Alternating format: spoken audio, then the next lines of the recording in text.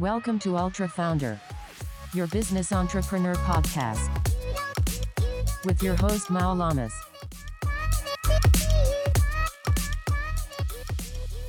Hola a todos, ¿cómo están? Bienvenidos a otro capítulo más de Ultra Founder. El día de hoy tenemos de invitado a Patricio Castillo. Pato, muchas gracias por estar con nosotros. Ahorita vamos a platicar. Nuevamente, gracias a todos los que nos siguen en redes sociales, todo el mundo que nos está escuchando en Spotify, en Apple Podcast, e igual en YouTube.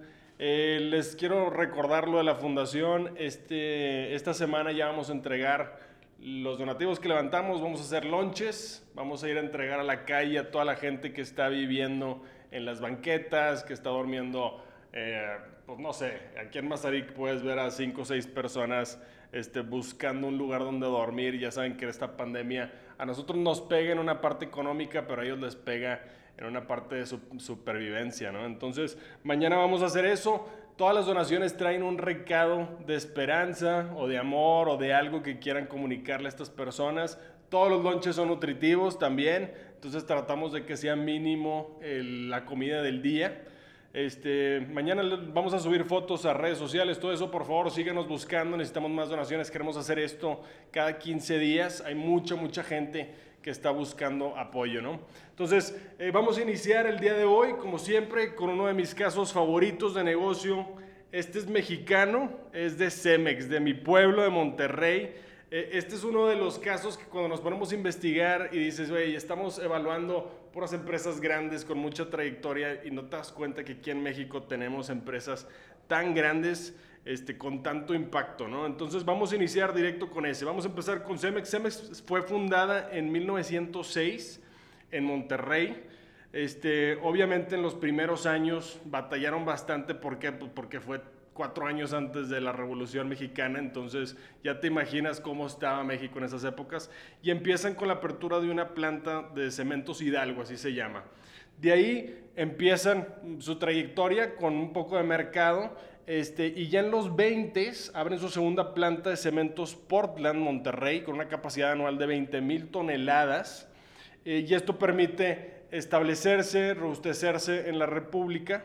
En 1931 es cuando se unen las dos, o sea, Cementos Hidalgo y Cementos Portland, y se fusionan ya para formar Cementos Mexicanos S.A., que realmente pues es Cemex, ¿no?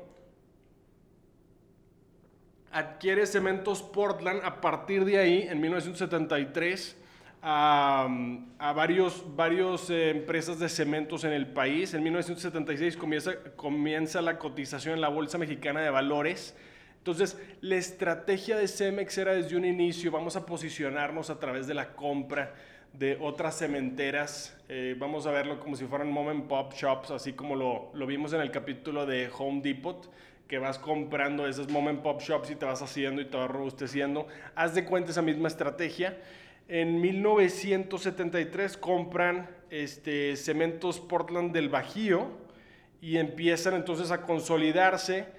Y entra en 1985, a sus 41 años de edad, uno de los nietos del fundador, Lorenzo Zambrano Treviño, que ya llevaba 17 años en la empresa, y entra como director general. Y Lorenzo, con una mentalidad muchísimo más adelantada a su tiempo, tenía una maestría de Stanford, educación del Tecnológico de Monterrey, él busca siempre innovar y siempre mejorar y ser muy eficiente en la parte del core business, ¿no? Y tenían hasta negocios de otras áreas, y él decía, ¿sabes qué? Nos tenemos que concentrar 100% a nuestro core, que es el cemento. Nada más 4 años después, en 1989, Cemex ya se convierte en una de las 10 compañías cementeras más grandes del mundo. Adquieren Cementos Tolteca, que era el segundo productor en México. En 1992 dicen, ¿sabes qué? Ahora sí, vámonos a expansión internacional. Se van a España, adquieren Valencia y Sansón, 2 cementeras más grandes de España, y de ahí pues empiezan igual, la misma estrategia de vamos a consolidar el mercado, que todo el mundo voltee a ver a los mexicanos que están tratando de conquistar el mundo. Mucha gente en esas épocas pues se sorprendía, obviamente somos un país en desarrollo, pero se sorprendía de que una empresa tenga tanto empuje y tanto orden a la hora de su expansión, ¿no?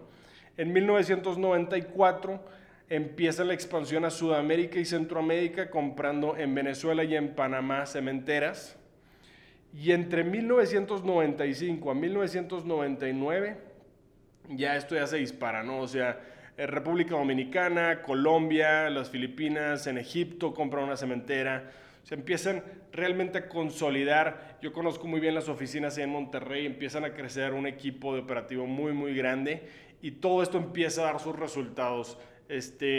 Obviamente el consejo muy, muy detrás de Lorenzo y decía, tú traes la visión, estás 100% comprometido en que lleguemos a ser una de las empresas más importantes, pues no nada más de México, sino del mundo.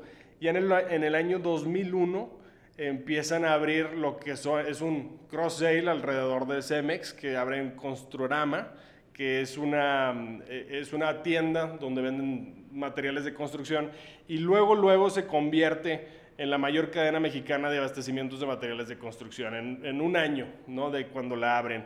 En el 2007, la compañía adquiere el 67% de una empresa australiana, también igual, y ya consolida su presencia en 5 continentes, siendo Cemex ya la tercer mayor cementera del mundo, con presencia en más de 50 países. Entonces, este es un caso impresionante para un país en desarrollo. Realmente, la estrategia del flujo que necesitas para adquirir, la atracción que necesitas para establecerte en el mercado y no perder esa atracción, tanto tiempo de trabajo, tanto equipo por mantener. Estamos hablando de años y años y años de ser muy eficiente, tener muchos controles y muchos procesos, ¿no? Entonces, vamos a quedarnos con 3 puntos de Cemex. Número 1, Cemex no se creó de cero. O sea, Cemex empieza realmente como una empresa regional y ves la disciplina de los fundadores, la disciplina del equipo operativo, de estar avanzando continuamente. Y muchas veces vemos, es que si no hay un crecimiento rápido, entonces no vale la pena la empresa. Yo tengo un odio muy fuerte contra Silicon Valley porque allá están dentro de la burbuja de Silicon Valley, donde si no ven a un chavito de 18 años que hackea el gobierno, dicen no, ya no va a funcionar su idea. Si tienes arriba de 30 años, ya no va a funcionar tu idea. A ver, pero eso no es el caso real. ¿Cuántas empresas no empiezan con los fundadores a los 50, 60 años y con mucha disciplina se van estableciendo poco a poco? O sea, no tiene que ser automático el crecimiento para que realmente sea negocio y que pueda ser un negocio exponencial. Número 2, Cemex se enfoca en cada región como una estrategia independiente. Eso también hay que verlo como una estrategia de ajedrez, ¿no? Cuando tú estás creciendo, te estás diluyendo hasta un cierto punto, si estás dejando de cuidar tu casa, pero si lo haces correcto, te funciona para crecer. Pero hay que ser muy sabio, hay que tener todas las alternativas ya puestas, hay que tener un súper equipo detrás de ti. O sea, es buscar cuáles son los movimientos que puedes hacer, hasta dónde te puedes estirar. Luego se ve que Lorenzo era muy agresivo en la parte de expansión y en la parte de buscar apoyo por ejemplo, de JP Morgan en Estados Unidos para consolidar ese flujo que necesitaban, pero al mismo tiempo tú puedes decir, oye, pues vas a poner todo en riesgo. Realmente no se puede crecer sin arriesgar, pero sí hay estrategias muy medidas que podemos seguir, podemos aprender de estas empresas para realmente agarrar lo mejor de ellos y decir, a ver, si ellos fueron creciendo de esta forma, yo pudiera a lo mejor aplicarlo también a mi negocio. Y por último, Cemex siempre en la punta de la tecnología, en la punta del progreso, siempre buscando modernizarse. Fueron de los primeros en instalar equipos automatizados, computadoras de analytics. Vamos a medir temperaturas de la planta, vamos a medir realmente la eficiencia al nivel de datos.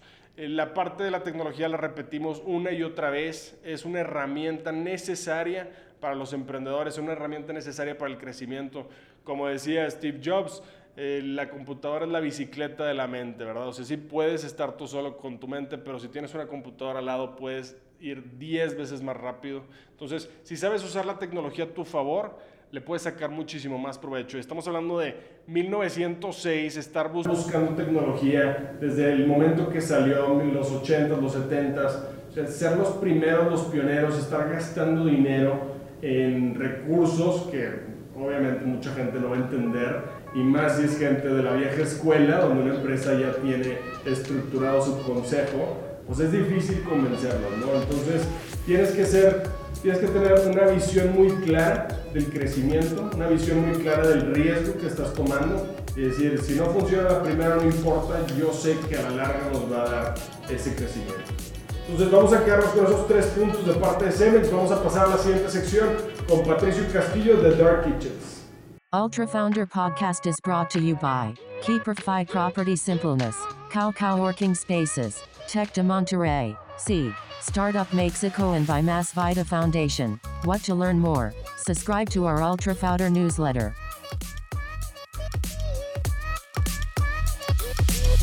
Excelente, estamos de regreso con Patricio Castillo de Dark Kitchens. ¿Cómo estás, Patricio? Muy bien, ¿y tú? Todo muy bien, güey. Gracias por estar con nosotros, güey, de verdad. No, a ti. Oye, a ver, platícame de tu negocio que se llama Dark Kitchens, que estamos diciendo, güey, que es el mejor nombre, güey, para un negocio, cabrón. Parece un grupo de rock, güey, que vamos llegando a la arena, güey, y de repente Dark Kitchens y todos a huevo, Dark Kitchens. Pues sí, mira, justo es algo que yo empecé. Realmente la empresa empezó hace 3 años. Ok.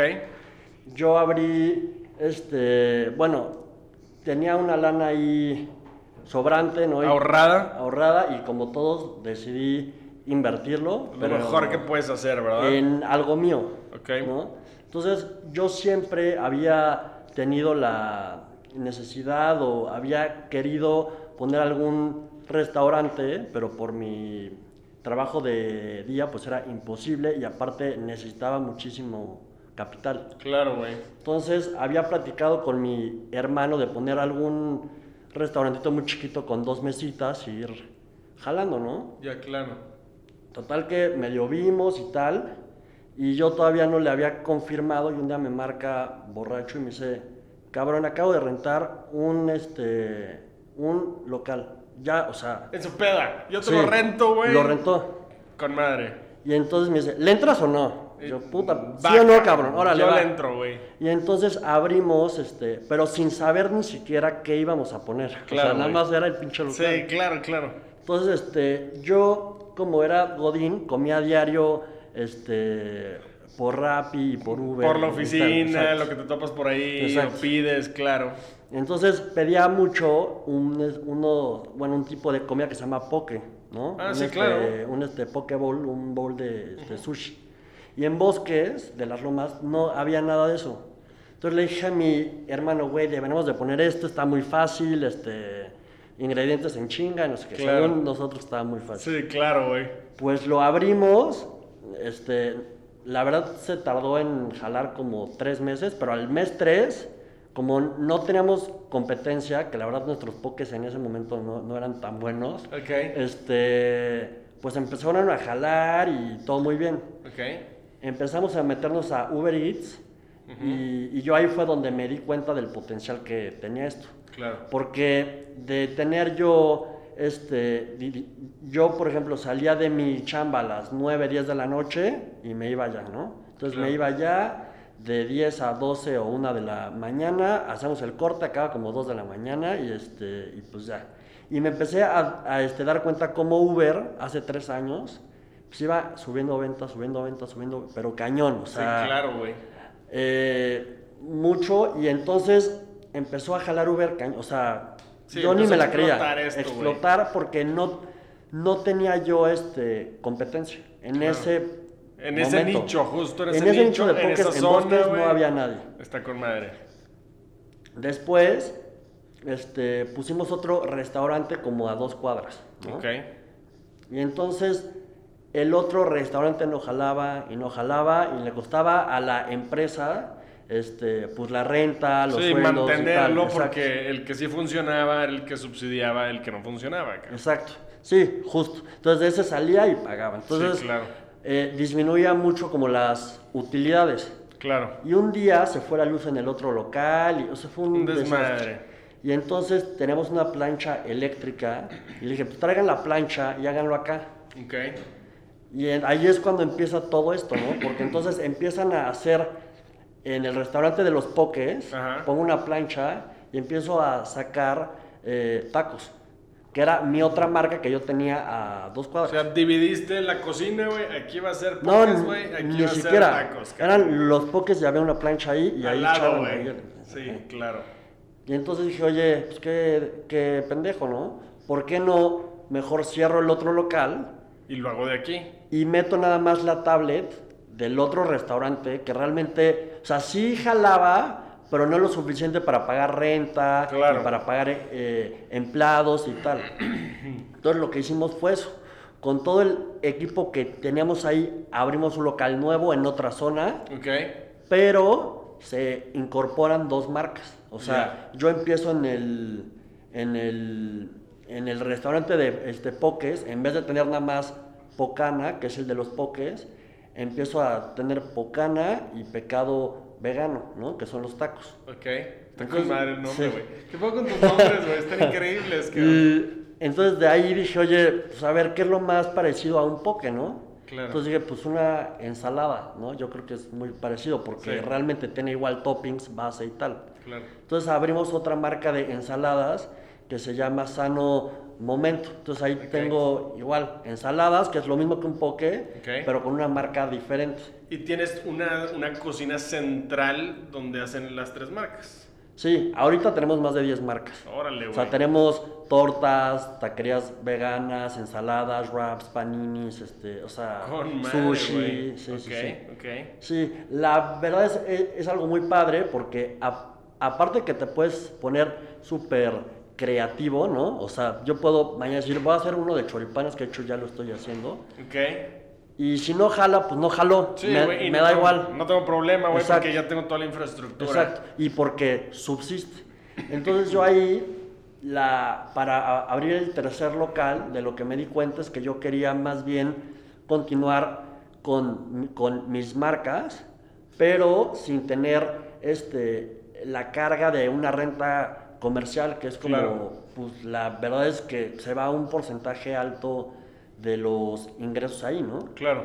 Entonces, lo que es el Dark Kitchen básicamente es que tú te puedes poner en un local, en un segundo piso de una casa que está vieja, no se tiene que ver bonito, ¿no? Claro. O sea, evidentemente está todo limpio, ponemos mosaicos de piso, coladeras y todo, Claro. pero no tienes que invertir una cantidad de dinero excesiva, no tienes que encontrar... Pero no recibes a gente ahí. No, es nada. nada más la pura O producción sea, y el servicio a domicilio. Exacto. Si tú pasas por ahí, ves una reja negra Ni te con das un cuenta, güey. cuadrito así que es para sacar el pedido y ya. Sí, claro. Y realmente lo que yo tengo dentro son 10 marcas y cada marca la saco con 3 puntos de venta, que es Uber, Rappi y Didi. Ok.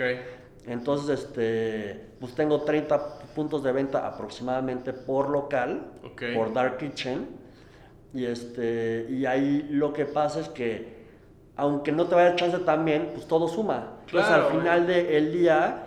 Haces tu balance completo y a lo mejor unas marcas estrella y unas marcas que no, pero ya Exacto. manejas una media, ¿no? Exacto. Güey, qué chingón, güey. Felicidades, cabrón. Y tú Sí, y tu va. hermano. Ajá, Tú exacto. y tu hermano, el güey de la peda que dijo, este Exacto. local, güey. Ese güey, pues, él fue, o sea... ¿Sabes, güey? Qué mejores impulsos, cabrón. Exacto, yo creo que para emprender necesitas alguien, en mi caso fue alguien porque yo definitivamente estaba entre dudarlo y no dudarlo y se Claro. da tiempo y me carcomía mucho la chamba, ¿no? Sí, claro. Y realmente sí fue ese paso de, güey, ya está. Ya se hizo. ¿Le entras o no? Sí, claro, No, pues güey. ya a ver qué pasa. Sí, güey, definitivo. El emprendimiento, yo digo, es aviéntate sin saber a dónde vas a caer, güey. Nada Sí. más te avientas. Sí, Y literal. ya te aventaste, güey, y pues ahí a ver cómo el chingado le haces, cabrón. Sí. Aprendes a nadar, güey, ya estando ahí, cabrón. Sí, exacto. ¿Verdad? Oye, güey, felicidades, de verdad, qué Gracias. padre, güey. Entonces llevan 3 años con esto y ahorita pues con el COVID al revés, ¿no? Pues tienen buena demanda porque pues todo es a servicio a domicilio, ¿no?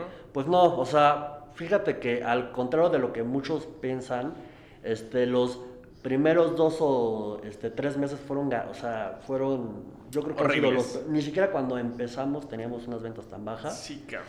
Esto se debe mucho también porque antes del coronavirus, ¿no? O sea, en 2017 Uber Eats estaba en boga, en pleno crecimiento, todo el mundo le gustaba, Claro. Instagram, ¿no? Todo. Y no había tantos restaurantes. Ya. Entonces, conforme va creciendo la aplicación, pues ya todos los restaurantes que antes no eran ni competencia porque no tenían, ¿no? Ya Por todos se sumaron, Todos güey. se sumaron. Entonces, Claro. por ejemplo, yo en Bosques, que era el único que vendía pokés, pues se metió el Sushito y vende bowls. Claro. Se metió Japanica, vende bowls. Se metió Sí, realmente o sea, todo el mundo se subió a la plataforma, entonces Entonces ahora tienes mucha tienen más 10 competencia. competidores, güey, claro. Pero el tema del Dark Kitchen es, yo lo implemento de la forma que yo tengo con mis marcas y tal. Pero hay ya tal saturación de marcas hoy por hoy que ya Uber, por ejemplo, Uber y Rappi ya no te aceptan. O sea, si yo mañana me pongo de creativo, ¿no? Y digo, oye, quiero abrir Sí, unas restaurante, empanadas unas argentinas, empanadas. güey. No, Ya no te está dejan. suficiente el Ya no te mercado, dejan. güey, ya no te puedes meter, güey. Ya Mira, no. güey, oye, y valdría la pena tener esos analytics de Uber, cabrón, ¿verdad, Sí, güey? no, ojalá. sí, Estaría sí, sí. con- Imagínate todos esos datos, cabrón. Sí, no, ahorita ya de hecho no te lo dan, pero Sí. ni aunque quieras abrir algo innovador, o sea, ellos ya no te abren. Claro. Entonces yo lo que hago es que cuando tengo que abrir uno nuevo, reciclo mi marca. Entonces sobre la tablet que tengo, ves una marca que no jaló tan bien, saco otra. Claro. Yo tengo pues una cosa que se llama, bueno, que yo le llamo fábrica de marcas. Ok.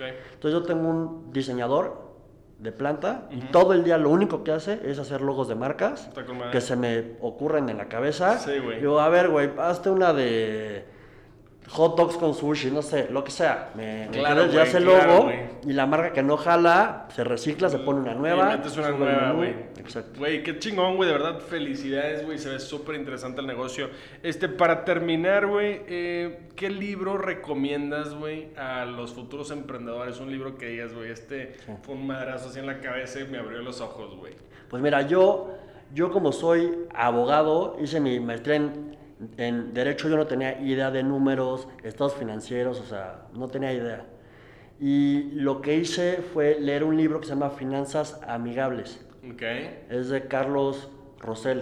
Ok. Y es un libro que literal es for dummies. ok, y te de explica, esa área de For Dummies, pues tipo. haz de cuenta. Entonces te da, te explica con peras y manzanas, tipo yo que soy abogado, no tenía idea Sí, de un en tu estado vida, güey, financiero, llevaste jamás, nada de ingeniería nada. ni nada de eso, claro. Entonces ya ahí me enseñaron qué es y de hecho gracias a que yo lo leí y que le empecé a pedir al contador cuando crecimos estados financieros fue cuando me di cuenta como tipo esto de la renta, ¿no? De oye, Claro. se me está yendo un dineral ahí, Sí, ¿qué hay que porcentaje bajarlo. es? ¿En base a qué? Exacto. Claro, güey. Pero no, yo no lo veía hasta que aprendí a leerlo.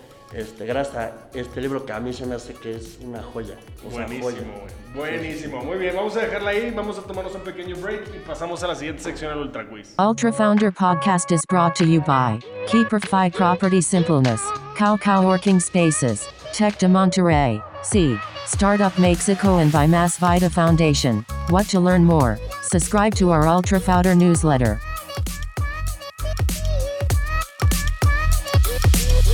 Muy bien, estamos de regreso con Patricio Castillo de Dark Kitchens. Patricio, muchas gracias otra vez por estar con nosotros. Vamos a pasar al Ultra Quiz. Ultra son Quiz. 3 preguntas, bueno, son 2 temas y una pregunta de opción múltiple. Y vamos a platicar a ver qué opinas de esto. Vamos a empezar por el número 1. El plan para revolucionar los refugios de animales. Chécate esto. Esto es una Ok. noticia que salió hace un mes. Donde Estados Unidos está calculando que ahorita con la pandemia las adopciones crecieron abismalmente. De hecho, yo estoy pensando en adoptar un perro, güey. O sea, claro, güey, pues estás Sí. todo el día encerrado. Sí, te Estás sientes solo, ¿no? Estás en una pandemia. Yo vivo solo, güey. Imagínate la raza, todos que viven solos. Entonces empezaron a sacar todas estas estadísticas y vieron que aproximadamente 6.5 millones de animales al año son adoptados, pero 1.5 millones de esos son abandonados y sacrificados, cabrón. Entonces hicieron una asociación que se llama HAS, Human Animal Support Services. Están tratando de revolucionar lo que es un refugio. Entonces es como si fuera una startup, pero ellos están enfocándose a vamos a darle servicio a toda la gente que tenga mascotas. Entonces vienen desde un telehelp, güey, como si fuera un 0800. Te llevan la mascota, güey. Si tú dices, oye, es que mi mascota se perdió, güey, ya la vio alguien en tal lugar, güey, van por ella y te la llevan a tu casa.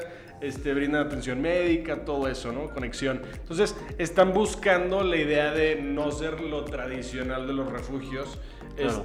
2 preguntas, güey. ¿Qué opinas de este tipo de fundaciones o asociaciones que apoyan a mascotas?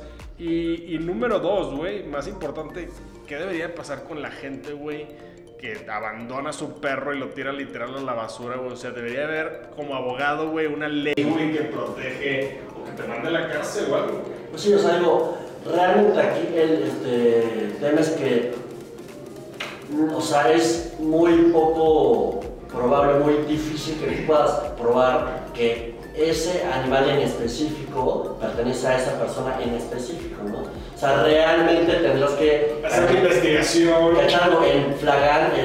Sí, decir, aquí estás tú, güey, en la red social, güey, con tu perro, exacto. y no aquí estás en el basurero, güey, donde lo abandonaste. Exacto. Entonces tiene que ser algo así. Está difícil, tendrían que tener chicos perros o Sí, lo que sea. o un personaje de CSI, Sí. Miami, la madre, ¿no? Sí, digo, yo la verdad, o sea, yo no soy tan animalero, yo la verdad es que soy, igual decir chance algo que es un poco controvertido, pero yo lo que pienso realmente es, hay gente que ayuda a animales y me da mucho gusto que lo hagan, y es su tiempo, su dinero, su esfuerzo, a mí no me tiene por qué importar, pero, o sea, lo que yo pienso es, prefiero ayudar o darle, ¿no? Como tú, comida a la fundación, a una persona. Yo me simpatizo mucho más con una persona que con un perro. Y yo, o sea, por la forma en la que yo lo veo, que no es si esté bien o mal, pero es como yo lo veo, no me gusta comprarle croquetas a un animal si me gasto lo mismo comprándole pan a alguien que no tiene que comer. Ya, claro. Yo creo que lo acabas de decir perfecto. Yo creo que es mucho de personalidad.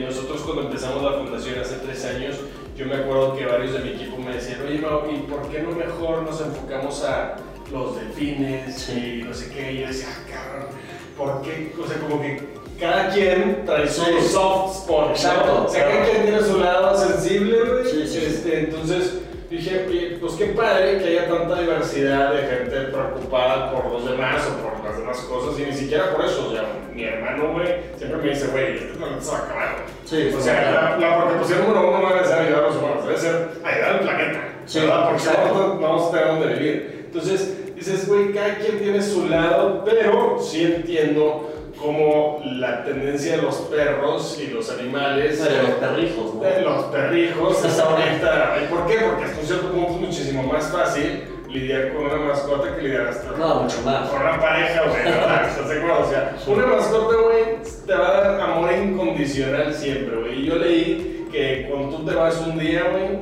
para la mascota fue una semana, ¿verdad? Entonces, ese amor, güey, que nada más quiere darte el perro cuando te ve, ¿no? Sí, exacto. Y pues sí, yo creo que sí debería ser un crimen hasta un cierto punto, si lo puedes cachar, claro, a la gente que sacrifica a los perros o que los abandona y los tira ahí al río y la madre. Sí, ya no quiero este perro, güey, como si fuera, güey, ya no me lo voy a acabar el sándwich, güey. Sí, entonces, ¿estamos de acuerdo, güey, que esos güeyes los vamos a meter a la cárcel? Sí. De acuerdo. Muy bien, vamos a pasar a la segunda. La segunda noticia que traigo el día de hoy es sobre la vacuna del COVID-19. Empieza la fase 3 y la carrera para la vacuna que se supone que va a acabar con todo esto. Estas son las empresas más grandes de Estados Unidos. De las 170 vacunas que se empezaron a desarrollar desde el mes de abril, 35 fueron aprobadas para la segunda fase, que son pruebas humanas, y solo 9 de esas han pasado ya a la tercera fase. De esas 9 empresas, las 3 líderes son Pfizer, AstraZeneca y Moderna. Son las empresas con como que más experiencia, tienen muchísimo más distribución, tienen todo esto, ¿no? Esta fase, la fase 3, es cuando ya se aprueba por el FDA. Sí, ¿verdad? Entonces, normalmente consiste en probarlo con 30,000 personas. A unos se les da un placebo, a otros se les da la vacuna y hacen estos trials. Normalmente se tardan entre 6 y 10 años para hacer este tipo de procesos. Estados Unidos ha invertido alrededor de $10 billones para acelerar el proceso y que se acabe la pandemia, ¿no? Entonces, 2 preguntas. Número 1, si sale la vacuna de estos güeyes, dices, yo estoy puesto, Y número 2, ¿qué piensas de la vacuna de Rusia, Sputnik 5, que se saltó la fase 3? Y dijeron, güey, chingue su madre, nosotros ya vamos para el mercado, ¿no? Pues claro, pues mira, yo no me la pondría ni una de las dos. No, bueno, la rosa menos. La rosa menos, güey, eso sí. Sí, esa no. Esos güeyes dicen, chingue su madre, chingue su madre. Sí, esa Claro.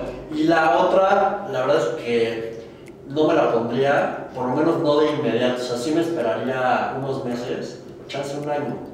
La verdad es que yo creo que ya casi todos, si no es que todos, aprendimos a vivir con esto. Yo ya tengo cubrebocas en mi coche, en mi cuarto, en mi oficina, gel, o sea, ya es parte de mí. Claro, güey, ¿no? claro. Y eso yo creo que nos vamos a quedar con eso, ¿verdad? Sí, O sea, sí, los para aeropuertos, güey. No, ya te vuelves loco, yo ya entro y Sí. ya soy un detector de gérmenes. O Sí, sea, güey. lo toco y ya digo, ya me lo pegué y si me toco el pelo, o sea, no. Sí, yo la vez pasada estaba viendo un video de alguien soplándole las velitas de un pastel, güey. Y decía, ya valió sí, madre. sí, todo, no. todo el COVID está en el pastel, güey. Esto ya lo traes en la cabeza. Sí, te rompe. Yo tengo mi spray, de hecho compro cajas yo ya de Sí, spray. claro. Y todo, o sea, siempre me echo a mí mismo. Todo lo que ves, mi le echas, coche. güey. Claro, Sí, güey, no. claro. Güey. Yo también estoy de acuerdo contigo. A lo mejor la vacuna, obviamente la rusa ni de pedo, ¿verdad? Esa- No, es y- que la rusa no. Y México se supone que esa es la que va a traer.